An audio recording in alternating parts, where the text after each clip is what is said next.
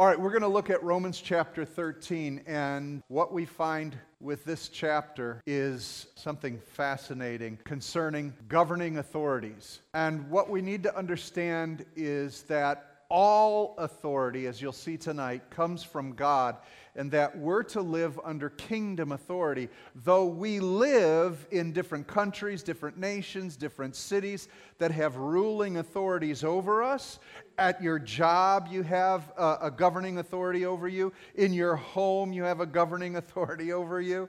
On the streets you have a governing authority. We need to learn how to live under authority, amen? And that's what chapter 13 is about. But what we recognize as living under that authority is most of all knowing that under that authority is the rule of God Himself. So that's our frame of reference. So let me take you there to Romans 13. Let every person be subject to the governing authorities, for there is no authority except from God, and those that exist have been instituted by God. So he's saying, let every person, who does that include? All right, you folks are geniuses. So let every person be subject to the governing authorities. That word subject is to be in submission. It is a voluntary submission. All right? And so we're in a voluntary submission, and that's important. In some countries, you're not voluntarily under the submission of the law. You are forced to be under it. But you could rebel if you want to. You just may not live that long. You know, it's your choice. But we're used to an American Western democratic mindset. And the Bible wasn't written under that thought. So you've got to interpret Scripture in a bigger picture than Western theology, okay? So we've got to understand where Paul's coming from. As a matter of fact, he is under the rule of authority. He was a Roman citizen, though he's Jewish. He was born Roman, so he's under Roman authority, and he used that authority on many occasions to get himself out of jail free, if I could put it that way. And so he understood the powers of political use. He was savvy to that. He would many times know how to speak to those who were Pharisees and Sadducees under the law of God. He also knew how to speak under the authorities of those who were in Rome when they were ready to beat him. And he said, I think you might want to reconsider beating a Roman citizen. And that freaked them out. They said, ooh, you're ready to go free. So he understood the dynamics of that. Let's us understand it as well. So let every person be subject, submissive to the ruling authorities, the ruling party over you, and everybody has some authority over them. In fact, your first initial authority that you have over you is mom and dad, parents. And you may not like mom and dad. It may have been a bad situation in your life, but the sooner you understand how to respect authority, the sooner you're going to be able to navigate through life better. And in fact, it was the first promise. It's the fifth commandment to honor your mother and father, and you shall have long life. The reason you shall have long life is because if you don't honor your mother and father, you'll be stoned to death. There's your promise for life. So you're to honor, but the reason for that is Jesus is trying to teach us how to live under authority, which is key, which is huge, because the entire system of the kingdom of God is ruled by a king. He wasn't voted in, okay? He is the king, and what he says goes. And the magistrates and the authorities in the spirit realm, even Satan understands the power of authority. That's why he is the rebellion. He is the one who's trying to get you to come out from under the authority of God and be rebellious, because he knows the consequences of that. Many of you have got to consider if there's aspects of your life that are in rebellion to the Word of God, you're going to pay a consequence for that. Oh, you may be saved and all that, but you're going to be reaping problems if you're not walking under the rule and the authority of the Word of God and Jesus Christ as your King. So I'm trying to get an understanding that this is bigger than just governments. This is the authority structure of life, starting with your parents, then wherever you work for employment, in whatever city you live in, whatever country you're under, and whatever rule of authority. In China, it's an emperor. In Russia, it's a czar. In South Africa, it's a tribal, it could be a tribal leader. It could be anything in all these different dynamics. But what are they? Authority structures. Okay? So that's what he's saying. And if you would learn to submit to the authority structures, you'll understand that all authority comes from God. And it says that those that exist have been instituted by God. Let me give you a breakdown of it. Let me help you understand that a little better. How about in nature? Are there laws of nature?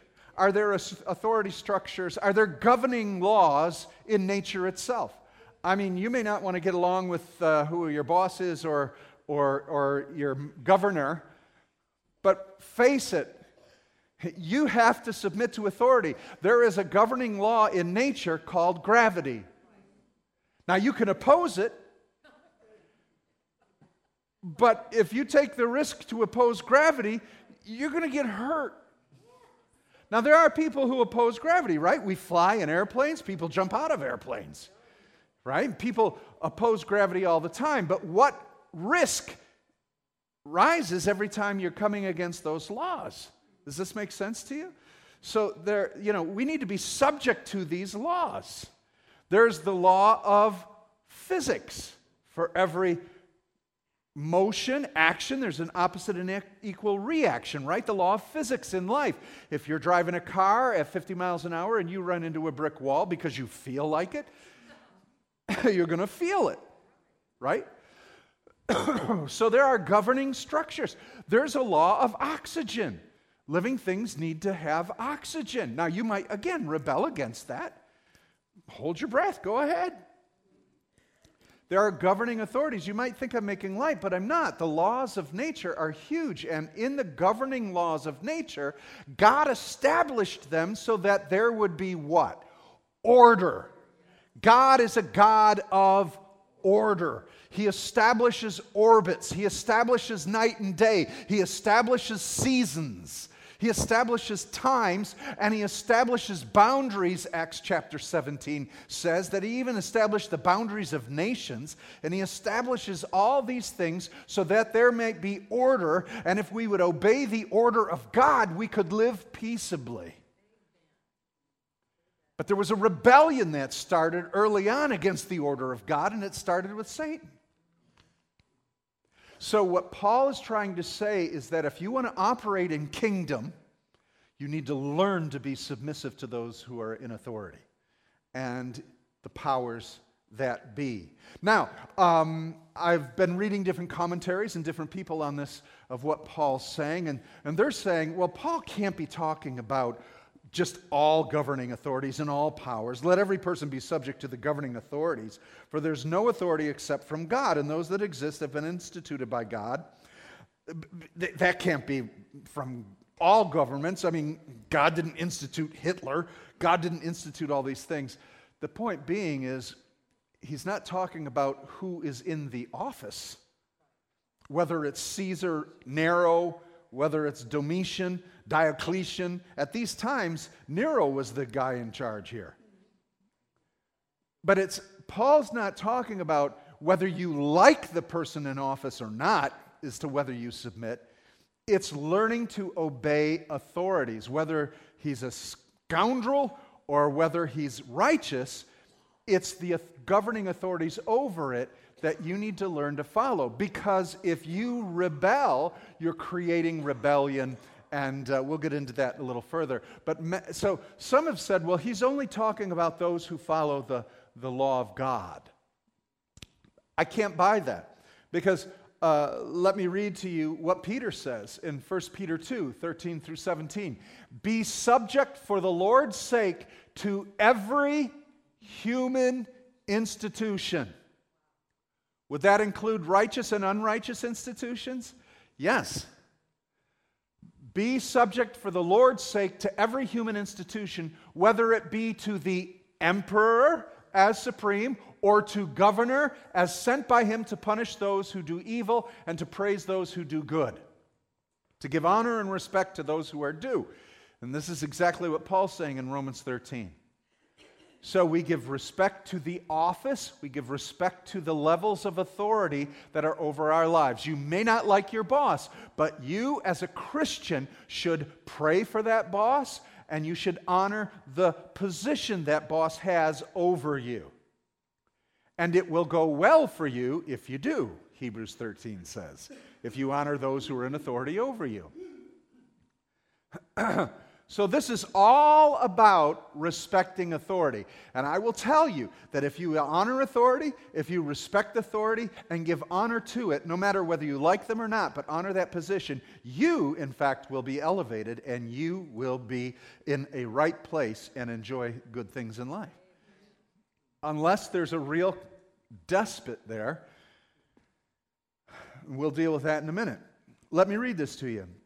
So, what he's saying, let every person be submissive to the governing or ruling powers, governing authorities, for there is no authority except from God, and those that exist have been instituted by God. All right? Those that exist, those governing authorities, those levels of authority and power over government, over nature, over societies, over countries, have been instituted by God. God has set a rule of order and a chain of command by which order should be in a society. Now, we've had good rulers, we've had bad ones. Israel had a number of good judges, a number of bad judges, a number of good kings, and many more bad kings. But God established kings. Okay? So we accept what was instituted by God because authority has been instituted by God so that we would have peace.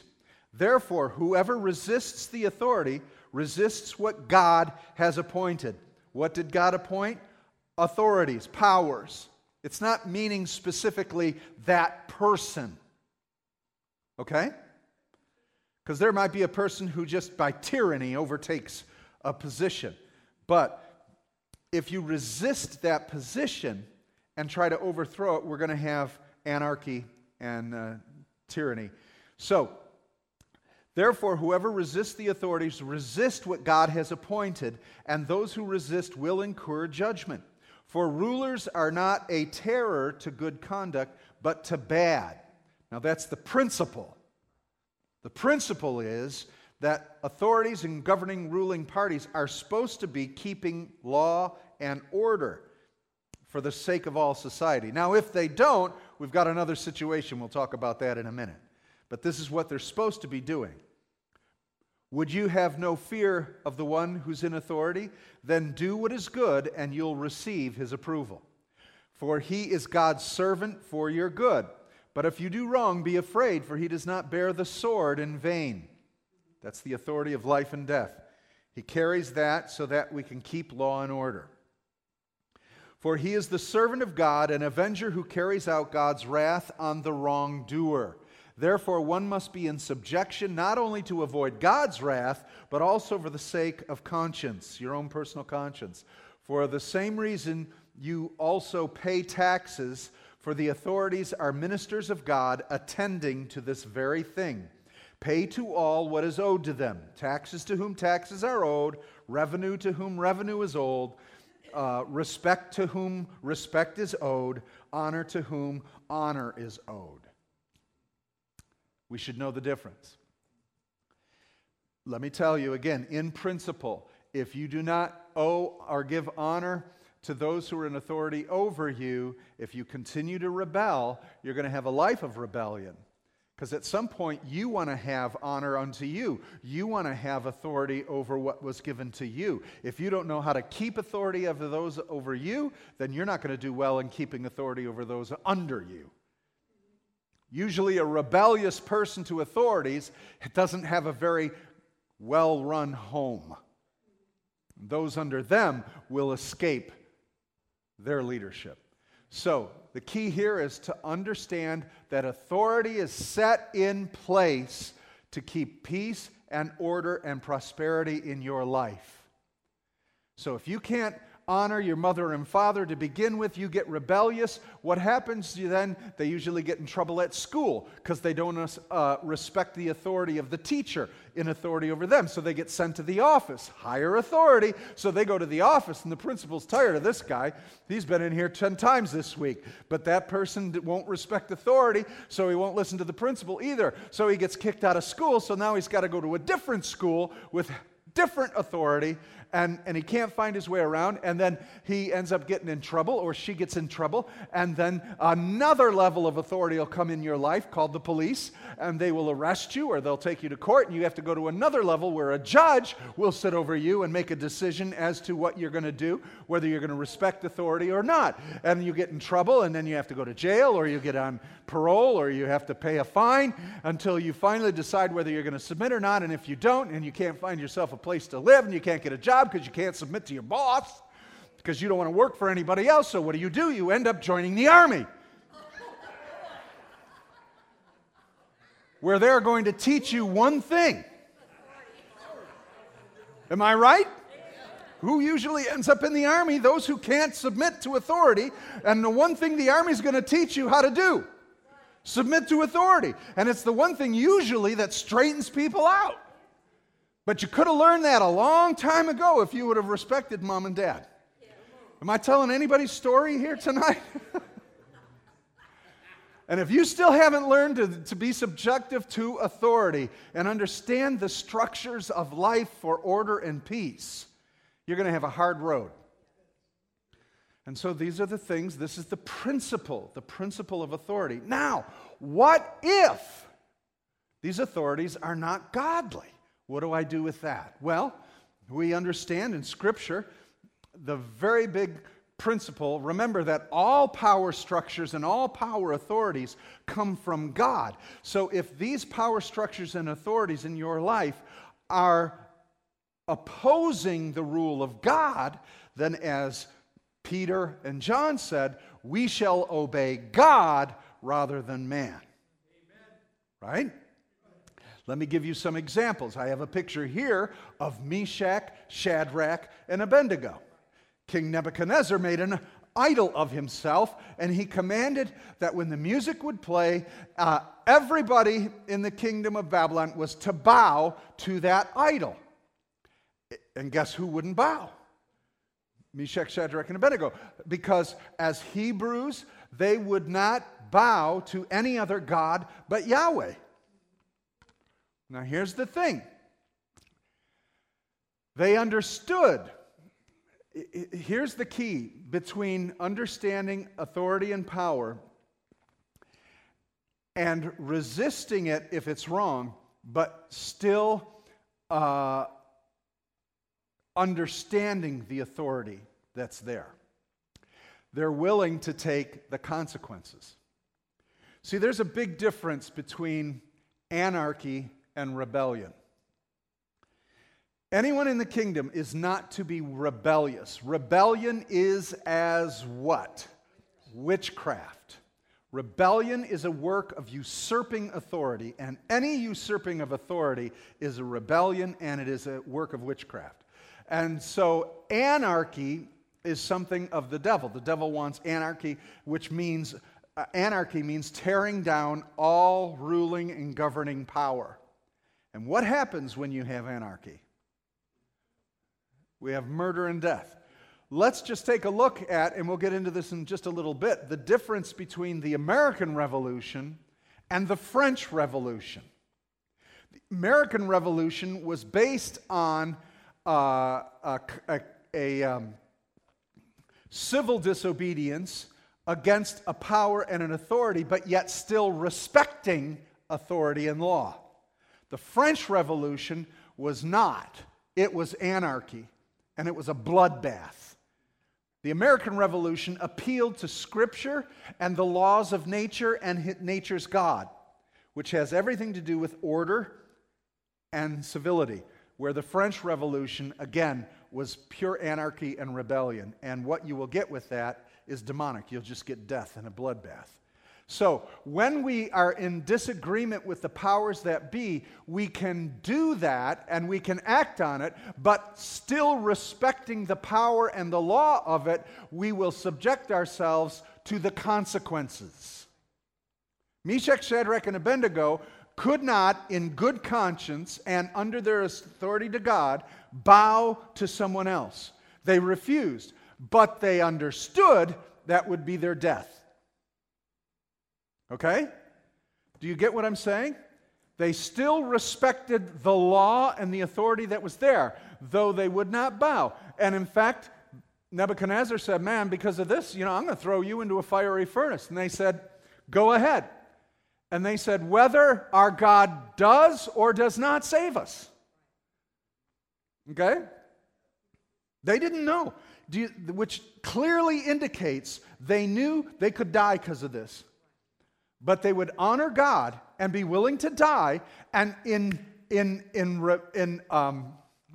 justifying themselves as opposing this law to make them bow down to an idol which they refuse, they're willing to take the consequences. That's different than anarchy and rebellion. Do you see the difference? Is because they're willing to take the consequences. Same with Peter and John. They were thrown in jail. They were commanded, you cannot name the name of Jesus anymore. And what's the first thing they did when they went out? Started preaching the name of Jesus. But what did they understand could be their fate? You can kill me. You see, the Bible never indicates, now this is rough, the Bible never indicates rebellion and turning things over. The Bible always talks about changing everything by goodness and love. That's what's going to change and alter the world. This is radical. That's why people get really upset when they read in the Bible and it says, those of you who are slaves, obey your masters and treat them well. And those of you that are slave owners, you now consider your slaves brothers and sisters. And in the 21st century, we're reading how bad slavery was. It's like, why doesn't the Bible say, you slaves revolt and run from your masters or kill them? Because it's wrong.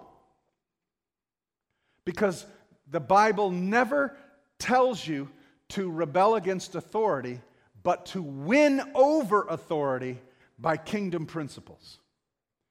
And it was Christianity that turned over. It was the book of Philemon that now tells the slave owner, the slave is your brother. Treat him like a brother. You see, Christianity changed. The entire world was under the power of slavery. It was their workforce. It's how they instituted this, how they ran things.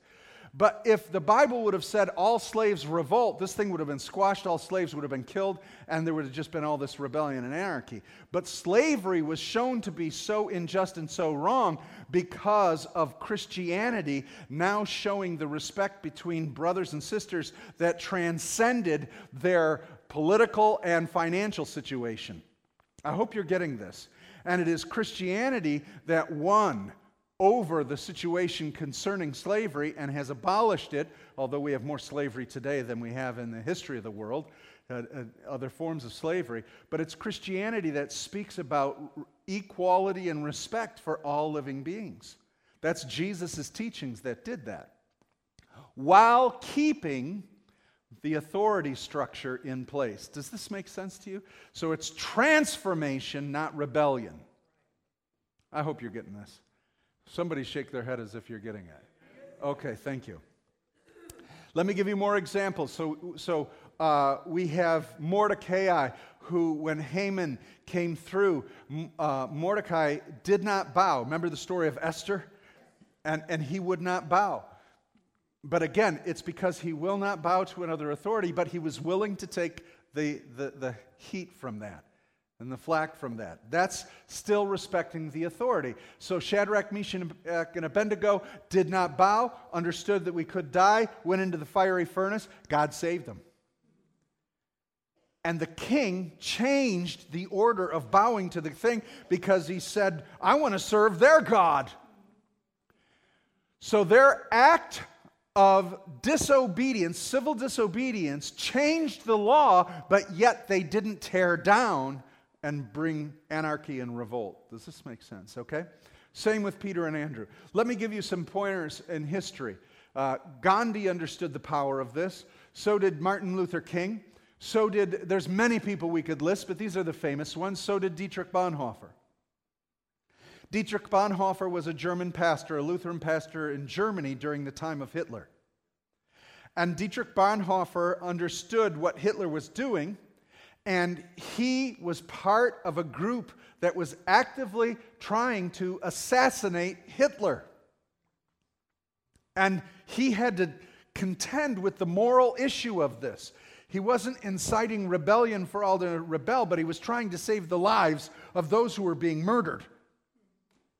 But here's the thing with Dietrich Bonhoeffer. Dietrich Bonhoeffer understood that if he was going to do this, he therefore would be put to death as well for taking another man's life. He respected the rule of order, but because of what Hitler was doing, he was willing to give his life to transform the government powers. He was found out, he was arrested, and literally the day before Germany surrendered, he was put to death. Martin Luther King understood that civil disobedience was the way to go, was to protest that America, who said all people are created equal, was not living up to their sacred documents that they started with, and were not fulfilling that with African Americans. And so he was in civil disobedience, breaking the laws of the land, but yet willing to go to jail, and eventually even willing to give his life for that, still respecting law. If you listen and understand what Martin Luther's doing, he's upholding the power structures and authorities because they're from God, but yet through civil disobedience, he's willing to break into this other message, though he's willing to take the course of law on himself. And that's what Paul is talking about. So we've got to be careful as Christians. I've been arrested twice in my life and sent to jail twice in my life. And the reasons for that is it was both in China. The Chinese government does not allow scriptures, the Bible, to be brought into China and given to the Chinese or to minister Christianity. And so the first time I was arrested, I fully understood that I was breaking Chinese law. But I believe that law is a hindrance to God's law, which is bringing salvation to these souls who will go to hell if they will not receive the gospel. And so I was willing to be arrested and whatever the course of action would take so that I could do what I believe was greater, and that is bring this gospel to souls that need it. And so we went into northwestern China. I did not submit my passport to where we were staying. We went in, stealth, at night. We went to a place and hid. Unfortunately, after a few days, we were found out. We were arrested. We were put under house arrest. And I didn't know what my fate was going to be because I was not registered anywhere. They could have taken me out and no one would have known it. But the point being, I was willing to do that, and I wasn't causing Chinese people to rebel against their emperor. What I was trying to do was get them to receive salvation through the Lord Jesus Christ.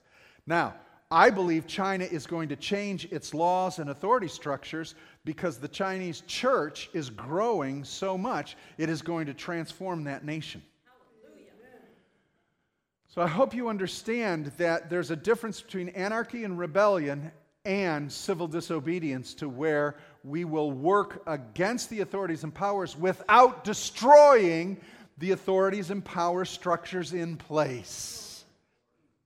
That's what is key. Let me give you one more example if I can. That is the Declaration of Independence. Many people say, well, the United States started out in rebellion and so forth. The founders were Christians and deists and so forth, mostly influenced by Christianity and John Locke and his writings. And what happened is the Declaration of Independence is an amazing document because they were rebelling. Well, what they were doing is civil disobedience, which eventually became war against England. But let me help you understand why and how they did that, especially based on Romans 13. This is what the Declaration of Independence says. A unanimous declaration of the 13 United States of America. When in the course of human events it becomes necessary for one people to dissolve the political bands which have connected them with another, and to assume among the powers of the earth the separate and equal station to which the laws of nature and nature's God entitle them, a decent respect to the opinions of mankind requires that they should declare the causes which impel them to the separation. What does all this mean? What it means is this. When a group of people can no longer be in affiliation to the governing authorities over them because those governing authorities are wrong, we then must appeal to a higher order, the laws of nature and nature's God. So they're doing exactly what the Bible talks about, is that when there's an oppressive government or issue, we will follow God, not men. But they say this: we are therefore responsible in respect to the opinions of mankind. They're putting this out to all the nations of the earth. And they're saying to all the other nations of the earth at that time, with respect to the opinions of mankind, it requires that we should declare the causes which impel us to this separation. This wasn't just anarchy and rebellion. This was a declaration of intent. These are the reasons why we can no longer be under the governing authority of the King of England. And we're appealing to all the governments and nations of the world as to our reasons why. And it is based on the laws of nature and nature's God as to what we're appealing to. And they go on. And I mean, that is civil disobedience. That is breaking allegiance of what they felt was a dictatorship and wrong authorities, but doing it in a manner that they were willing to take the results. What were those results? Having to go to war. And by doing that, they kept in place the structures and powers of authority. They weren't looking to simply destroy authority and move into freedom. You cannot have freedom. People get this. You cannot have freedom without positions of authority and structure. You cannot. And so people who think, man, I just want to be free. I don't want anybody over me. I don't want anybody to rule over me. You will always have rule and authority over you. It's the only way to have freedom, is to have structures of authority in your life. Because if you won't, you will always be looking around your back at the next thing that's going to come and take you out.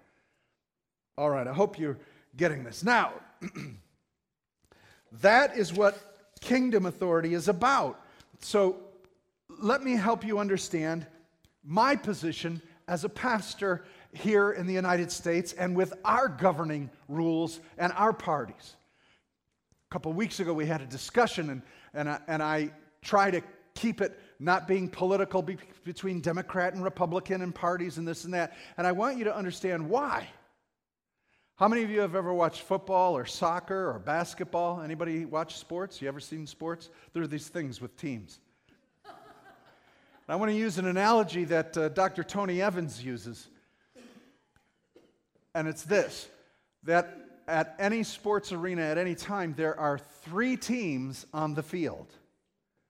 Right? There are the opposing teams, and then there's a third team on the field. The third team is the referees. The referees are the governing authority over these 2 things that are fighting on the field to win. Their allegiance is not to this side or to that side. Their allegiance is to the rule of law that governs the game. This is where we should be as kingdom people. Now, as private citizens, you have the right to go with what side you feel most accurately follows after Scripture. You go ahead. As a pastor of a church, it is my position to stay in the place of a referee. I'm not going to use this pulpit or this position to take sides with U of M or MSU. I'm going to take the side of the kingdom. And we need to decide in the activities of American politics, what does the kingdom say? Because if you get attached to one side or another, whether you're Republican or Democrat, you get involved. Go ahead, do that. But if at some time you find yourself missing what the referee's calling as a foul, we've got a problem. So I just want you to understand my positioning as a pastor and in governmental authority. It's always the rule book that we have to do. As when I'm ministering to couples who have a problem, what I've found most first couple times I counsel with couples is they're trying to win me to their side. I spent an entire hour listening to them trying to get me to side with one of them. I'm not here to side with one of you. I'm here to declare the Word of God. It's like Joshua when he was going into Ai after Jericho, and they lost the battle because someone in the camp had taken the things of God, and Joshua's praying and praying, and the angel of the Lord appears.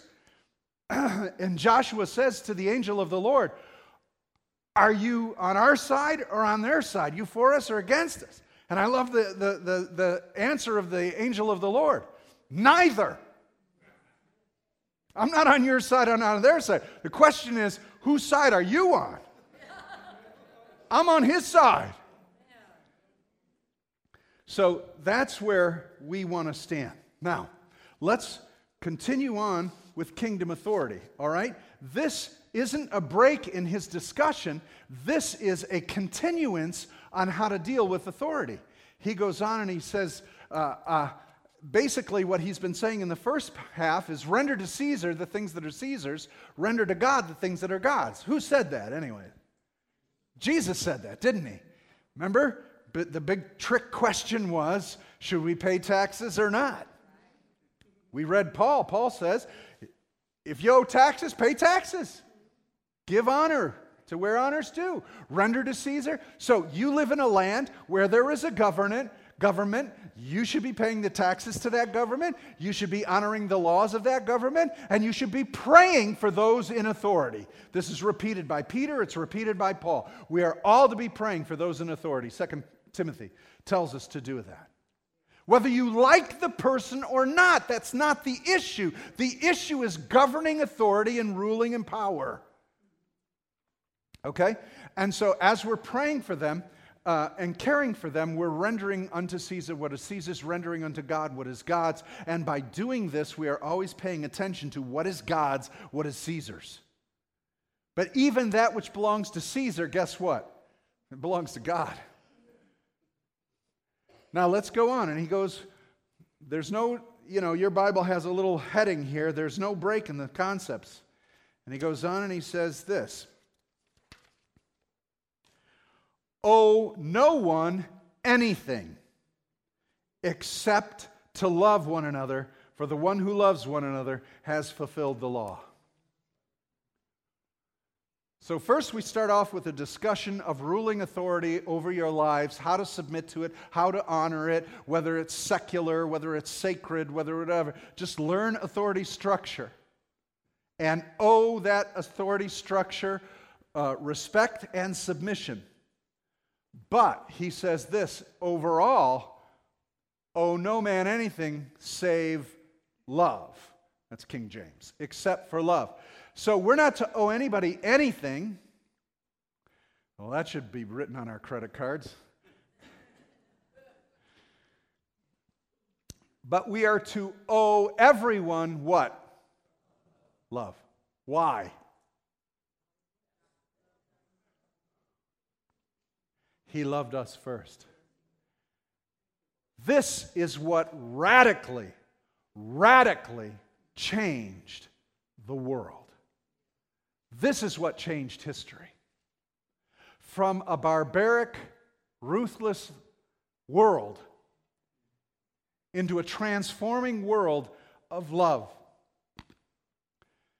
Where do you think the people nowadays get this concept of, we need to love and we need to respect everybody and we should... where are they getting these ideas?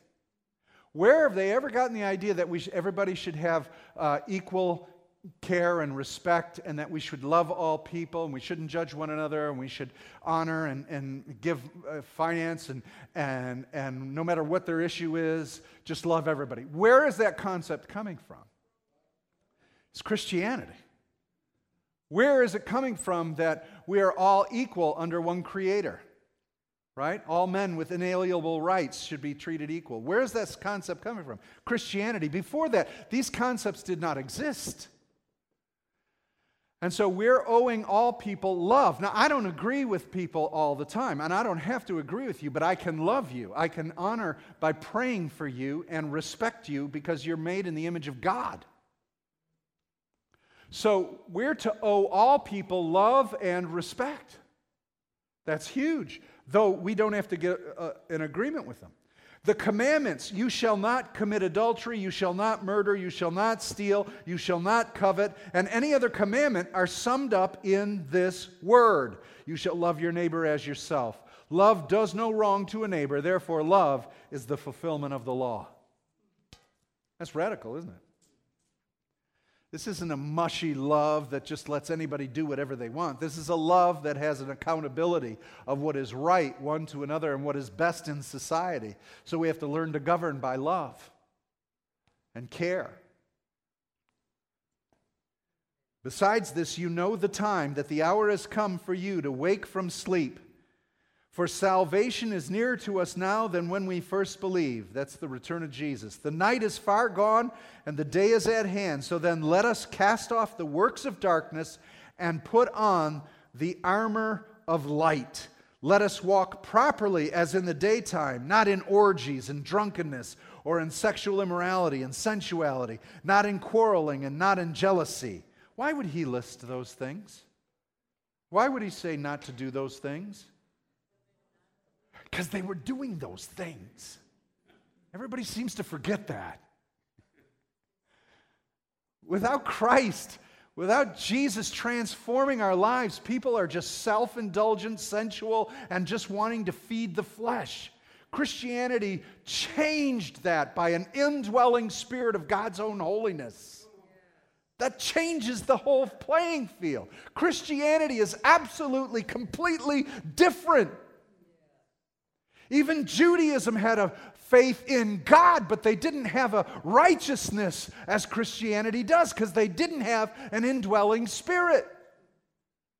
That's why the history of Israel over and over and over and over is full of sensuality and sexual immorality and orgies and drunkenness and quarreling and jealousy. Christianity is absolutely the most radical thing that ever hit this planet because God, by the blood of Jesus Christ, bought us, washed us, and put His holiness and nature in us so that we are completely different than any other human beings on the planet. And that's what should be showing up daily. That's why we are not leading any anarchy or rebellion, but by the power of love, we are transforming our nation and this planet into citizens of the kingdom of God. That's God's plan. And so I close with this. But put on the Lord Jesus Christ, making no provision for the flesh to gratify its desires. Amen. That is kingdom authority. And that kingdom authority is what's going to transform this world. I still have hope for the United States of America. The United States has never fulfilled its potential in its documents that were based on Scripture. Many of us say, oh, let's go back to the good old days. Remember the good old days when people believed in the Bible. I'm sorry for many people in this nation. The good old days were not good. So what I'm praying for is that potentially, because of the mess we're in now, we will learn from this and maybe draw closer to the biblical precepts that were founded in this nation. And maybe we could reach it and get a little closer as the pendulum's always swinging back and forth, too far, that maybe we could come to a balance. But the one thing that's going to bring this nation back is revival. And revival has been the one thing historically in the United States that has kept this nation on a path towards its full potential of honoring God. That's up to the Christians and nobody else. No president, no governor, no elected official is going to bring the righteousness of God to this nation. It is the church of Jesus Christ that is the one that is going to sow that seed into this nation. And if we, brothers and sisters, cannot come under the ruling authority of the kingdom, we'll never bring it to the secular world. So let's grow in our understanding of governing authority. Let's bow our heads. Father, we thank you for the ministry of your Holy Spirit.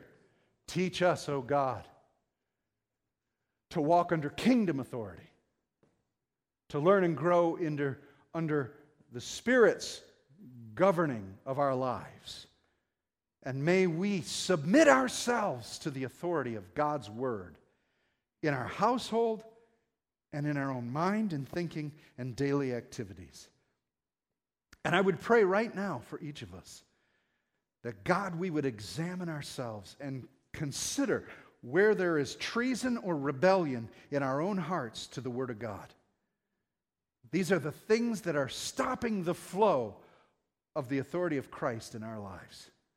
Anything that is in contrary to the Word of God is causing rebellion and the authority of God in our house, in our marriage, with our children, at work, and in our own hearts.